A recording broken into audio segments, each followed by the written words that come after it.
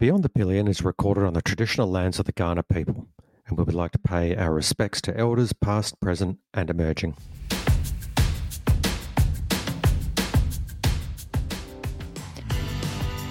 Welcome to Beyond the Pillion. My name is Kahiwa Sabaya. I use she, her pronouns, and I am the chaotic one. And my name is Mark Drexler, he, him pronouns, and I'm the man that's going to teach you that black latex gloves do have a place outside the bedroom. It's true. Today's the day you're going to learn what else they could be used for. Indeed. Today we are talking about the basics of maintenance that will help to keep your bike running smoothly and safely and save you money in the long run. Mark? Absolutely. So the aim of today's podcast is really to give you an understanding of some really simple maintenance tasks. And like we've said in previous episodes, the more time you spend getting up close and personal with your bike, the better you're going to know it and the quicker you're going to notice when something isn't quite right. And quick note as well that these were some quick tasks that we brainstormed. There's probably others that we haven't thought of. If we've missed any and you think, oh my God, why didn't they talk about this?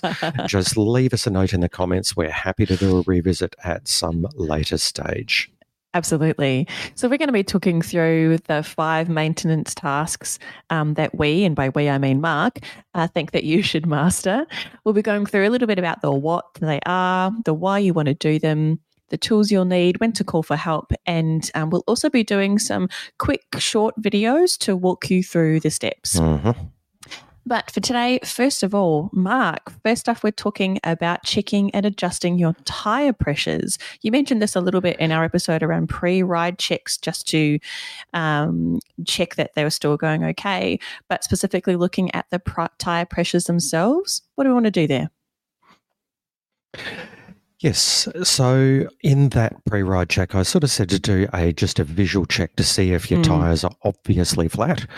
So if they're sitting, with your rims almost hitting the ground, you can tell that they're flat. But motorcycle tyres are something which you do want to keep pretty close to whatever the recommended manufacturer's tyre pressures are. And sometimes that's something that you can't tell just by looking at the tyre. So it is really important. It impacts the way your bike handles, particularly if it's a front tyre that is underinflated. Underinflation or overinflation can also make your tyres wear in very unusual ways, and in ways that can pretty quickly, if you're riding around with the wrong tyre pressures, end up putting your tyre out of shape by wearing unusual spots. And when you do that, as soon as you have got a tyre that is starting to wear in odd shapes, then you're pretty much up for a new tyre, which can be anything. If you've got a cheap bike, you might be able to, in Australian dollars, be finding a tyre that might only cost you $100 or $150. If you're riding a bigger bike or a bike that has larger tyres on it, then you can be up for several $100s for a tyre. So it really is worth looking after your tyre pressures just as a regular thing. And the tools you'll need to do this really is a very simple tyre gauge. So if you go down to your local automotive spares, it doesn't necessarily need to be a motorcycle tyre gauge. Motorcycle tyre valves, which is the bit where you check the pressure, they are the same as a car valve in pretty much every case that I've seen. So if you were to head down either to your local motorbike store or just your car parts, car accessories store, and have a look for a simple, small tyre pressure gauge, then that is the thing that you need. You can do this on service station, gas station, whatever you want to call them, tyre pressure gauges. But for 2 reasons there, I would suggest getting your own gauge.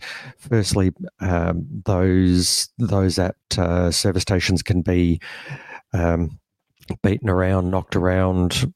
They're not well cared for, and they can often be, potentially giving you some false readings. And secondly, if you've got your own one, then you are going to be checking the same pressure every time. So you'll be able to get, you are reading with the same instrument every single time that you do it. And that is something which will help you just get used to doing it. And it also just makes it easier. If you've got one gauge, you know how to use it. You find one that works well on your bike, and very easy to do the same thing over and over again.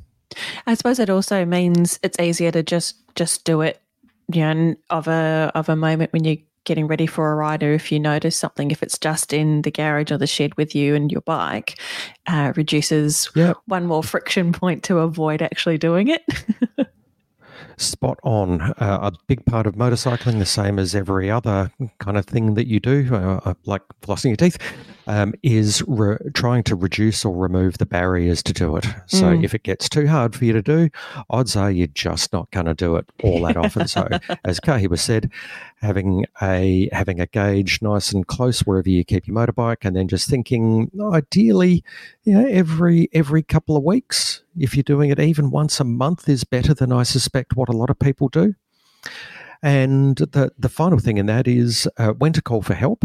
So if you if you find a tire is completely dead flat, then if you can pump it up and get it safely to some place that fixes or replaces motorcycle tires, do that. If you can't, then you're calling a towing professional or a friend with a trailer.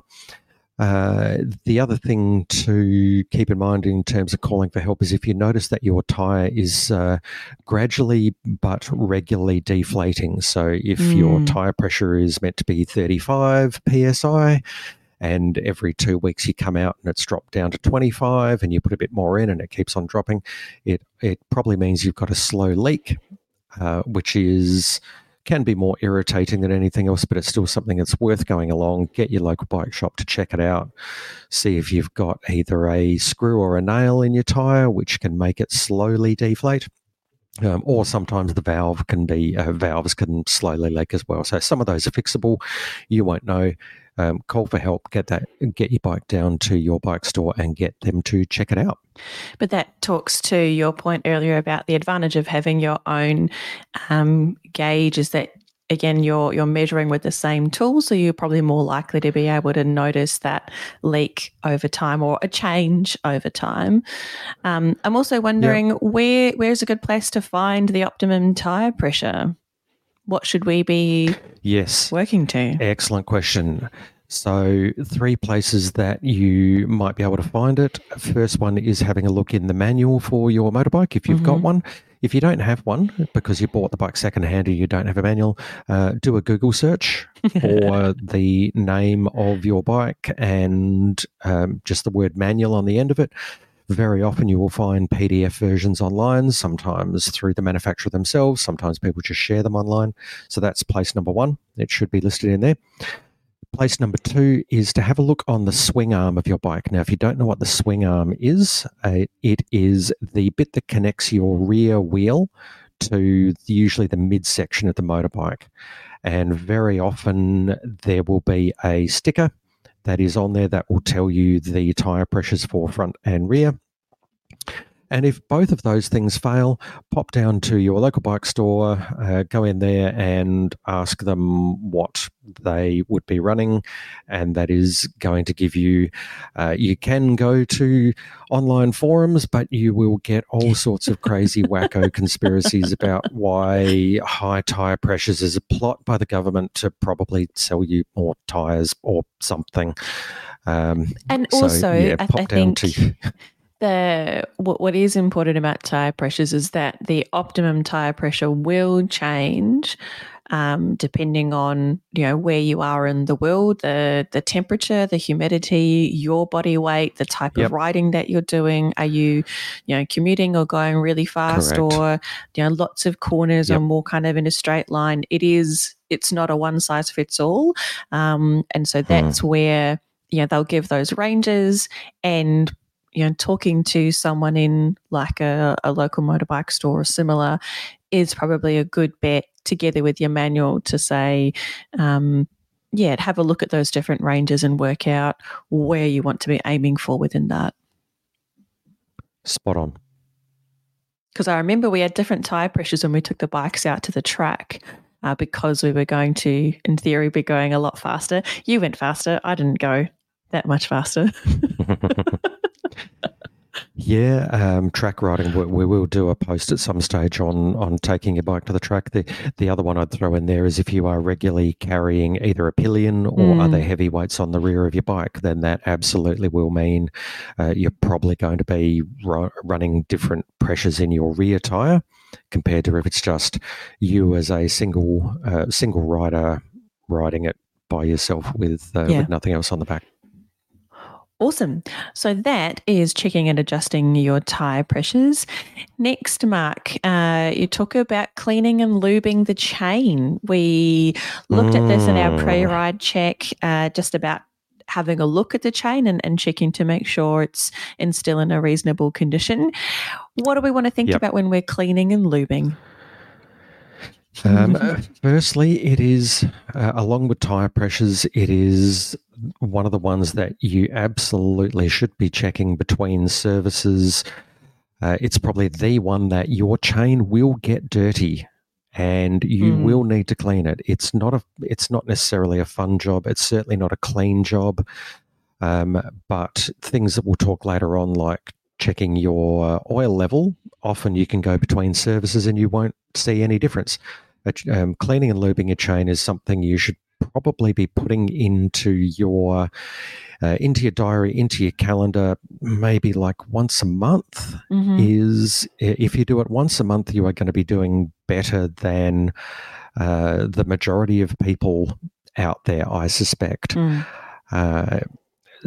If you are doing it, if you're riding your bike a lot during the winter months, so with lots of road gunge and grime getting up onto your chain, you might need to do it more often. It might even be every fortnight. If you're only riding your bike occasionally and you're only doing it in good weather, then potentially you might get away with only doing it every 2 months, even every 3 months. But it is absolutely something you need to be doing. Why is it that it's so important? Chains and sprockets. Now, I'm assuming that for most people, you are going to have a bike that has is run by a chain rather than run by a belt or a shaft. Giggle.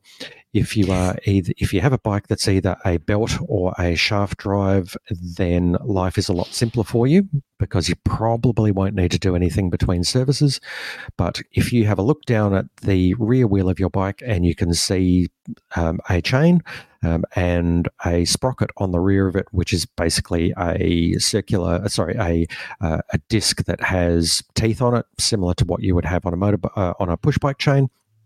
You're running a chain and sprocket and you need to keep it adjusted. If you do not, then, not adjusted, you need to keep it cleaned. If you do not keep it clean, then you can reduce the lifetime of your chain and sprocket quite significantly. So I have seen some chain and sprockets that have gone for 30,000 kilometres before they have needed to be replaced. I suspect that I have seen others that might only get about 5,000 kilometres because they have never been cleaned. They are covered in gunk, and when they do that, they wear very, very quickly. And to give you an idea of cost, a chain and sprocket on an average bike, you might be up for $300 Australian dollars to maybe $450 Australian dollars to replace, getting it done through a bike store. A bit cheaper if you're doing it yourself, but it is really something that you can save yourself some cash. You will find that your bike will run better because you are reducing friction that is there, or you're keeping everything just nicely lubed and rolling as it should, and that will make your bike ride better. So that's why it's important. I can't stress that one enough. And the tools that you are going to need. Now, this is where the black, I said latex, but probably nitrile, if you and we'll show you that in the video. Do a Google search or pop down to your local car or accessories place and look for black or nitrile gloves, Nitrile. They are a heavy-duty latex-like substance that you usually buy the gloves in packs of 10, 20, 40, 50, depends on how many you want to get. So that's thing number one, and that will stop your hands getting absolutely caked in grease, oil, gunge, everything else. Thing number two is some rags or cardboard or something that you can put underneath your bike while you clean it, because this one is a dirty job. You are going to end up with crud on the floor. So if you're doing it on a shed surface, then something underneath that can catch all of the gunge. If you're doing it outside, for goodness sake, don't try to do this on a lawn. You will kill anything that is underneath the bike if you try and do it on anything that is living. If you're doing it on a gravel driveway, then that can be okay, so long as you can get the bike suspended, which we'll talk about later. But for most people, you're going to be doing it on a shed floor or some pavers, so make sure you've got something to keep the shed floor nice and clean. Otherwise, you will hear about it from whoever you share that shed with, about the mess that you made. You will need some sort of degreaser. Now, this is another great one. I mentioned in an earlier podcast, the way to start a holy war on the internet is to go onto a motorbike forum and ask them about oil. Another one you can start is to go on and ask what best to degrease a chain. The general consensus is, well, you need some sort of solvent that is going to be able to get the grease off your chain. Now, some people, like old school people like me, will use kerosene, which you can get for very, very cheaply from any hardware store for a large bottle of it. Very harsh on your hands, on your skin if you get it on there. Not great for the environment, but it does a fantastic job. Similarly, if you buy a can of degreaser, which is based on sort of petroleum products, cheap-ish, easier to apply because it's in a can. You are creating more waste. You are still putting a whole bunch of nasty stuff out into the environment. But works extremely well. The other option you can do is using a more environmentally friendly degreaser. So if you go and have a look again in your auto section and look for a degreaser that is based, very often they'll be labelled as orange, orange or citrus degreaser. They are much better for the environment. They're probably better on your skin, but they are more expensive. And to be honest, you might need to use a bit more of them to get the same end result. So I would probably say, for ease of use, if you're just getting started, probably a can of degreaser, which is going to be a couple of bucks from your local auto store. You can spray it on. If reducing barriers to doing something is very important, then that's probably going to be the easiest way. What are the other things you need for cleaning your chain?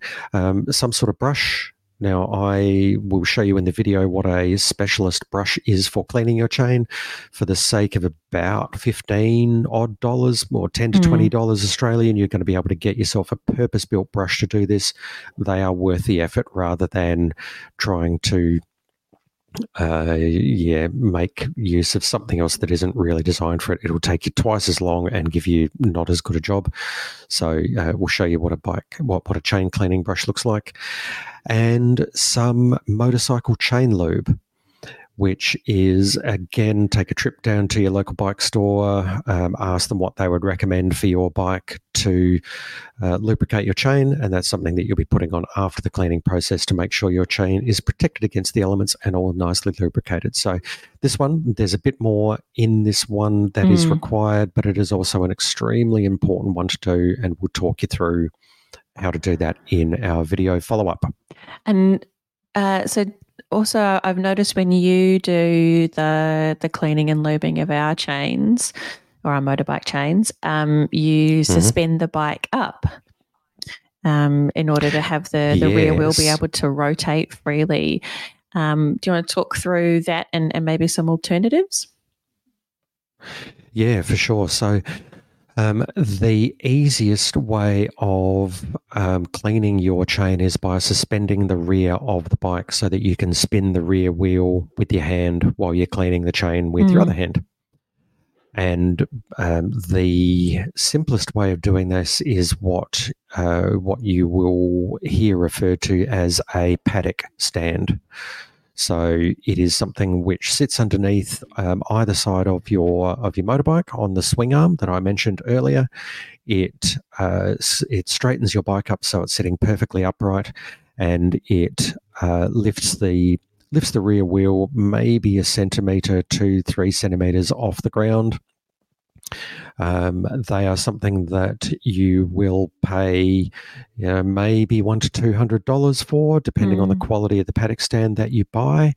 But they make cleaning your chain infinitely easier, because the alternative, if you don't do that, is you are cleaning your chain one section at a time. So because you can't rotate the wear wheel, you are pretty much putting your bike down, you're cleaning the bottom section of the chain that you can actually see, because there's a bunch of your chain that you cannot see.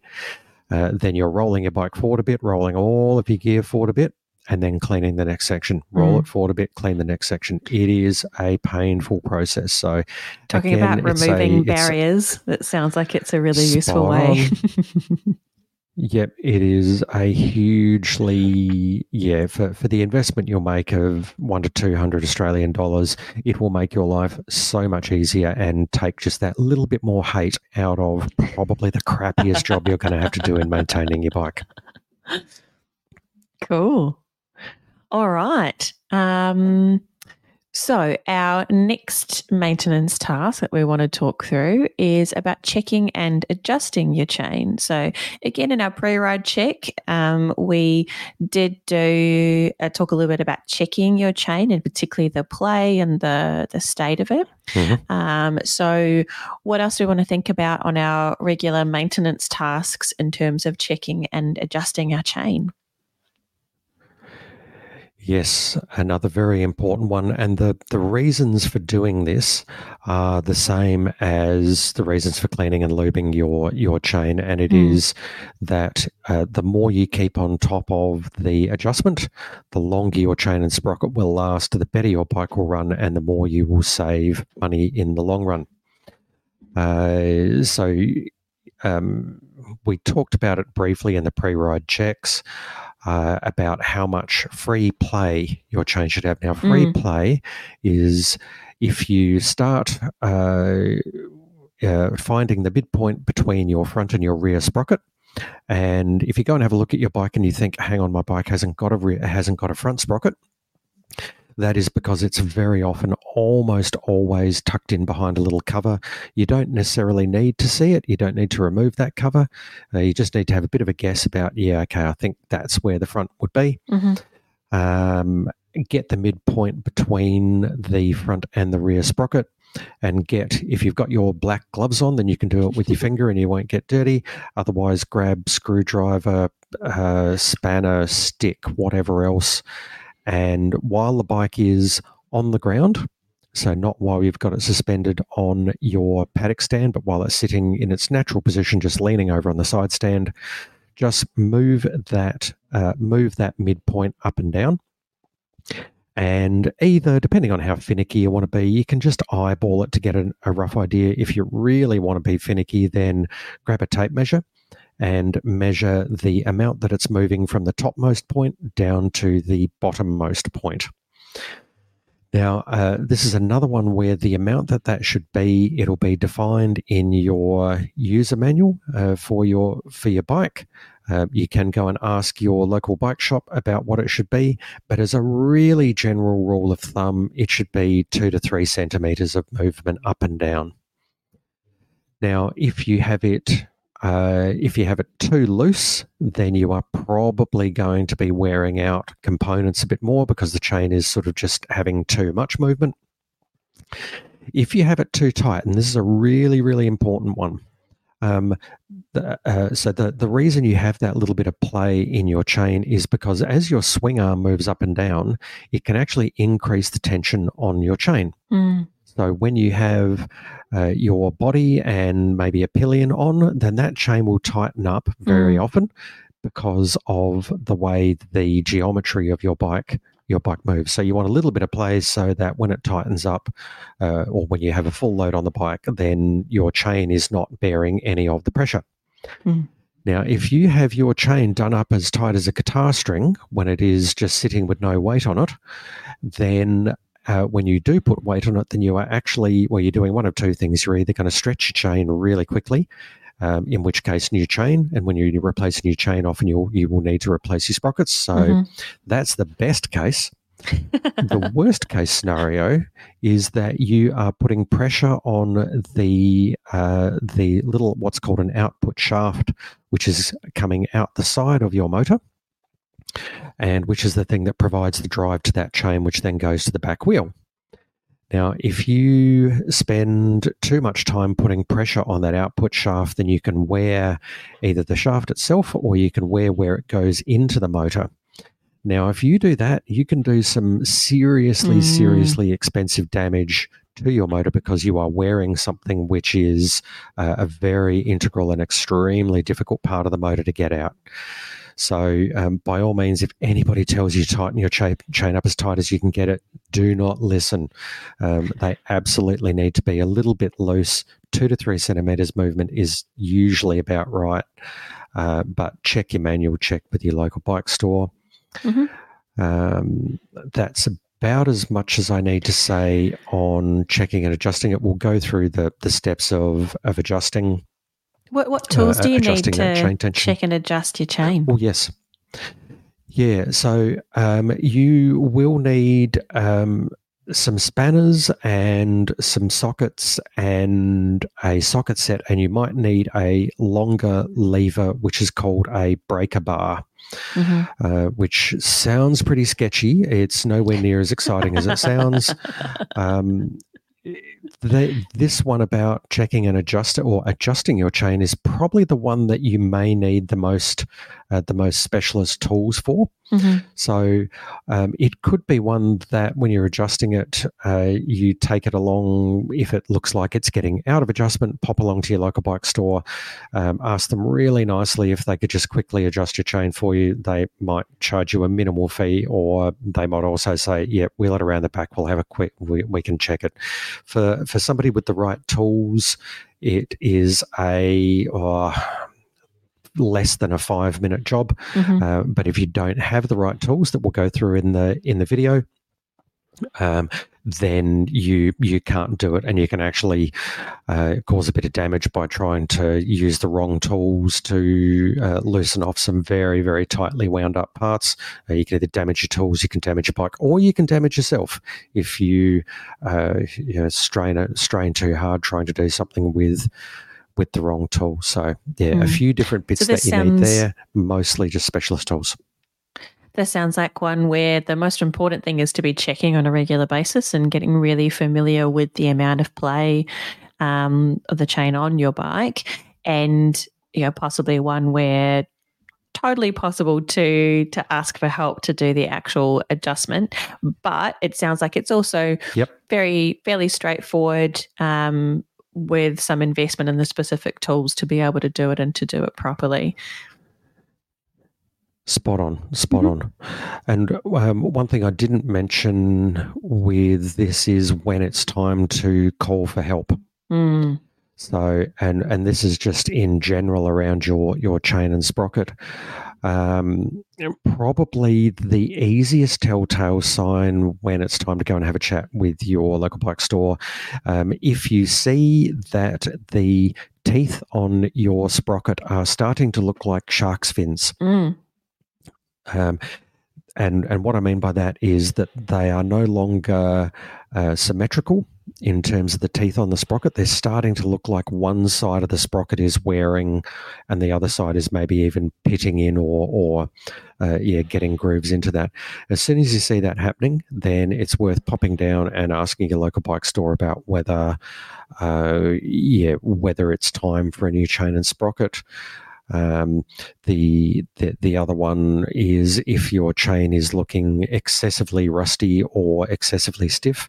So if you are you're trying to do your test to move your chain up and down to get an idea of the play, and the whole thing feels as stiff as a board, it's probably time to pop down, get them to have a look. They may say that it's salvageable with enough lubricant to get it moving again, but they might also say, look, no, the chain's just come to the end of its life and it's time to do chain and sprocket time. So, if you see any of those things, pop down, get them to have a quick look. Again, most bike stores will be happy just to pop out to your bike, have a quick look and let you know whether you are in need of something or if you are jumping at shadows, which happens to all of us sometimes.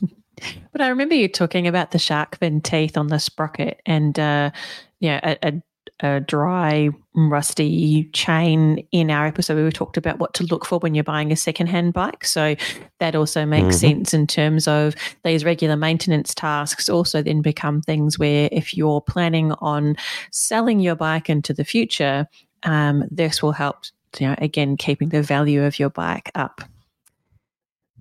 So, great point. That was checking and adjusting your chain. Task number 4, checking and adjusting your oil level. Now, this is one that it's rare that you will need to do much if you have a relatively modern bike. Most modern bikes shouldn't be using much oil between their services, but if they are using oil, then firstly, it's a big danger sign, and secondly, it's something that it's pretty easy to fix up. So, your oil in a motorbike, similar to a car, is an incredibly important part of the way the whole machine works. If you don't change your oil at the prescribed service intervals, which will all be in your manual, or your motorbike gets too low on oil and bits inside the engine start to not be lubricated, you can be up for a very, very expensive repair bill. So, quick and easy one to do.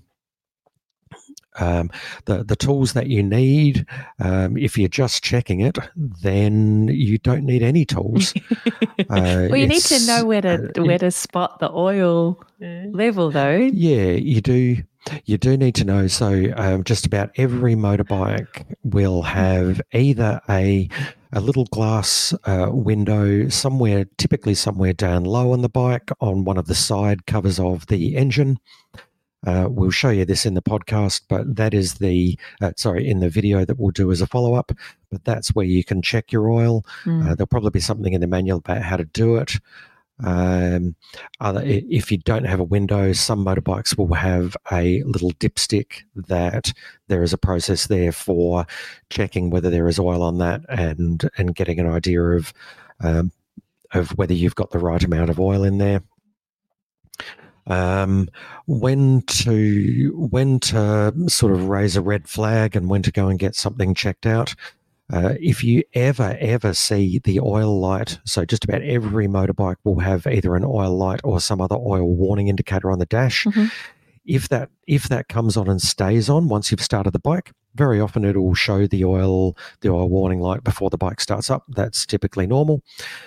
When your bike is running, if that oil light remains on, then get yourself to a bike store as quickly as you can. If that may mean that oil is not circulating, it may mean that you are running low on oil. It's probably, even if that ever happens, then it's possibly even a better idea just to call your local bike store and see if it's okay to ride it. If you ever see a puddle of oil underneath your bike or even drops of oil underneath your bike, then that's, if it's a big puddle, call your local bike store straight away. If it's just a few drops, then take it down, get them to have a look at it and make sure that sometimes it can just be a very minor leak, which is not a big deal. Other times it can be something that can be more sinister. You won't know until you get someone to look at it. And the final one, if you do your oil check and you see that, if the oil looks particularly dark through that window, so if it looks more like just black stuff rather than something that is at least a little bit translucent, again, it might be time for an oil change. We won't go into changing oil. We will go into topping up oil. Mm-hmm. So when we do the video, you can, if you are running a little bit low on oil, then you can top it up, and we'll do that in the video. Most bikes, though, you will find you won't need to do much in the way of oil top-ups between services. Services on a modern motorbike are going to be between, anything between every maybe 4,000 or 5,000 kilometres and every 10,000 kilometres. So, most bikes these days, you won't need to do it, but it is a really important one. Very quick check when we do the video of it, to save you a huge bill if you get it wrong. Absolutely. It sounds like that's also a really important reason to keep up with your servicing schedule, as kind of outlined in your bike's manual. And just checking it regularly to keep an eye on what's happening before something goes really wrong. Yeah, spot on. Awesome. So that's checking and adjusting your oil level. The final maintenance task we want to talk about today is checking and topping up your brake fluid. Brakes are pretty important on a motorbike. It's same good as in to a be car, able but to even stop more. when you need to. Yeah, just to throw that one out there. They are seriously important, and I see occasionally some things come into the workshop that are a bit terrifying when I think, wow, you've been riding around like this. So a really quick check that you can do is to just have a look at the brake fluid in your bike. Now, a note here, this is assuming that you have hydraulic brakes on your bike. If it's a bike that's made in relatively, in the last 20 years, then odds are you will have hydraulic brakes front and rear. Every now and again, you might have brakes which are not, like on a very, I'm trying to think, I hate to bring it into the conversation again, but I think possibly the CB125E might have had non-hydraulic on the rear, possibly, or something like that. I have no idea. I can't remember now. But if you hear me talking about this stuff and you go out and look at your bike and you can't find anything like I'm talking about, then it may be that you are riding a really old braking system that uses cables rather than hydraulic fluid to transmit the signal from your lever, whether that's at your hand or your foot, back to the braking mechanism at your wheel. So don't freak out if you can't find it. Check your manual about how to check your brakes, and if all else fails, pop down to your local bike store. So why is it important? Well, it's pretty obvious. Look after your brakes. They're not something that you want to take risks with. As Kahi was said, this is another reason to do your regular servicing, because this kind of stuff will be checked every time you get your bike serviced. And it is a really easy task for you to check on the bike. We'll go through on the video the steps to do it, but worth commenting here that brake fluid, which is the stuff which is used to transmit the signal from the lever or pedal to the braking system, it is a really critical component. It's almost as important as your engine oil. And even if you're not riding your bike, then it does have a use by date. So even if you think my brakes are great, I don't need to get my bike serviced, or I changed the oil and I never need to worry about anything else. Brake fluid as a thing lasts for maybe 3 years before it starts to go off. So it's similar to keeping milk in the fridge. Even if you're not drinking it, eventually it does go off and it stops doing the job that you want to do it. As you'll see when we do the video of this, it's a pretty easy task, and you don't need any specific tools typically. Usually a Phillips head screwdriver is something you may need to take the cap off that covers your brake fluid. And other than that, just needing some extra brake fluid if you're just topping up your brake fluid, which sometimes is required. And if you need to get some of that, you know what I'm going to say, pop down to your local bike store, ask them what brake fluid you need to use for your specific motorbike. There's only a couple of different types that you can need, but pop down to them and they will be able to help you out with that. When to call for help on this one. If you ever feel that your brakes are becoming particularly spongy, so there's not a nice firm feel in either the lever or the pedal and a nice firm resistance, but you're starting to feel it get really spongy, get down to your bike store. If you ever jump on your bike and either push the pedal or pull the lever in and it goes straight to the floor or straight to the handlebar, do not ride your bike. Your bike is not safe to be ridden with one brake. Get it towed. There is zero point in taking risks with your brakes in trying to get it to a bike store. So, and the final one, and you'll see a bit more of this when we start looking at the video. If you ever look into your brake fluid inspection windows and the brake fluid is starting to look a milky colour rather than a nice clear, I kind of call it like a urine sample. Good brake fluid should look like a good urine sample. It's the truth. I'm just calling it like I said. If it looks like a cloudy, like a very cloudy type of fluid in there, then again, just the same as if that was your urine sample, you'd want to get yourself to a doctor pretty quickly because something serious is going wrong. With your brake fluid, it just means that your brake fluid is going off and it is in need of flushing out completely and putting a whole new quantity of brake fluid right throughout the brakes. Cloudy urine sample, don't ask me. I go and see your doctor. Beyond the Pillion does not provide medical advice. Thought of any other analogy? No. Anyway, so for this one in particular, okay, I think it should look like video apple juice rather than cloudy apple juice. There we go. Apple cider vinegar without the mother rather than with the mother in it. I think this one in particular, the video will be quite important to show you where the brake fluid housing unit might sit on your bike and kind of what to look like. That's it, reservoir. Might look like. If you want to impress the people in the local bike store, go in and talk about your reservoir. Yes, so I think the video will be quite useful to see where that is likely to sit on your bike, what to look for in terms of the colouring and tone of the fluid. And we'll be having those ready in the kind of week or so after this episode comes out. Is there anything else you wanted to add about those 5 tasks, Mark?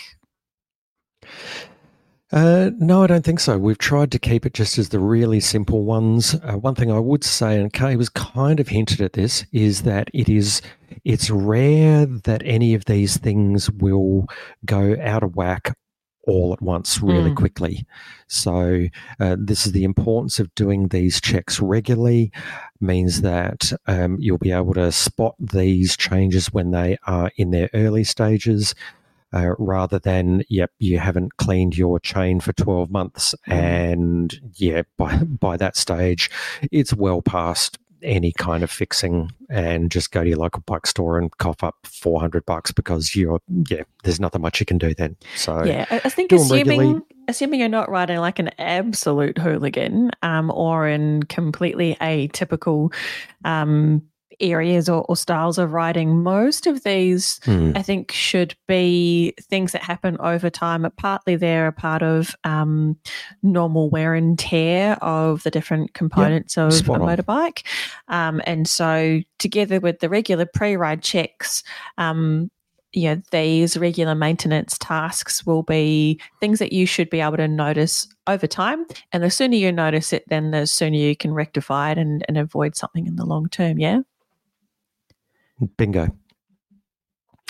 All right. So our takeaways for today is exactly that first one there. So these tasks shouldn't take too long to actually do. We've taken a little while to talk through them, but when you're actually doing them, they don't take very long.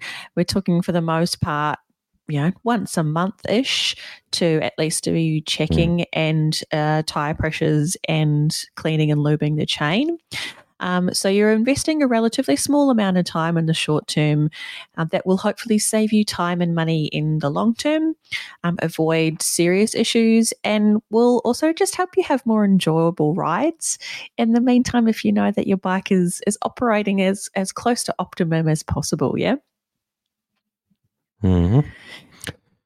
Yep, I would say set aside in your calendar 1 hour a month to go through these things, and that should be plenty. And our second takeaway here is that hopefully, together with the step-by-step videos, they sound like they're really achievable. And we put this out as an invitation to give these a go. And that invitation also extends to me, that these are actually pretty easy things to do.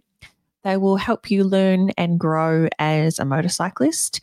I think particularly for women or people who maybe don't have experience looking after vehicles or engines. Hopefully, this will also help you build your confidence looking after your motorbike. And as Mark said up the top, the more time you spend getting up close and personal with your bike, the better you're going to know it, the more confident you're going to be that it's in a good condition, and the more relevant conversations you'll be able to have when you do take your bike into a local bike store for maintenance or repairs or other issues. You'll have a clearer idea about actually what you're wanting to ask for or what needs to get done.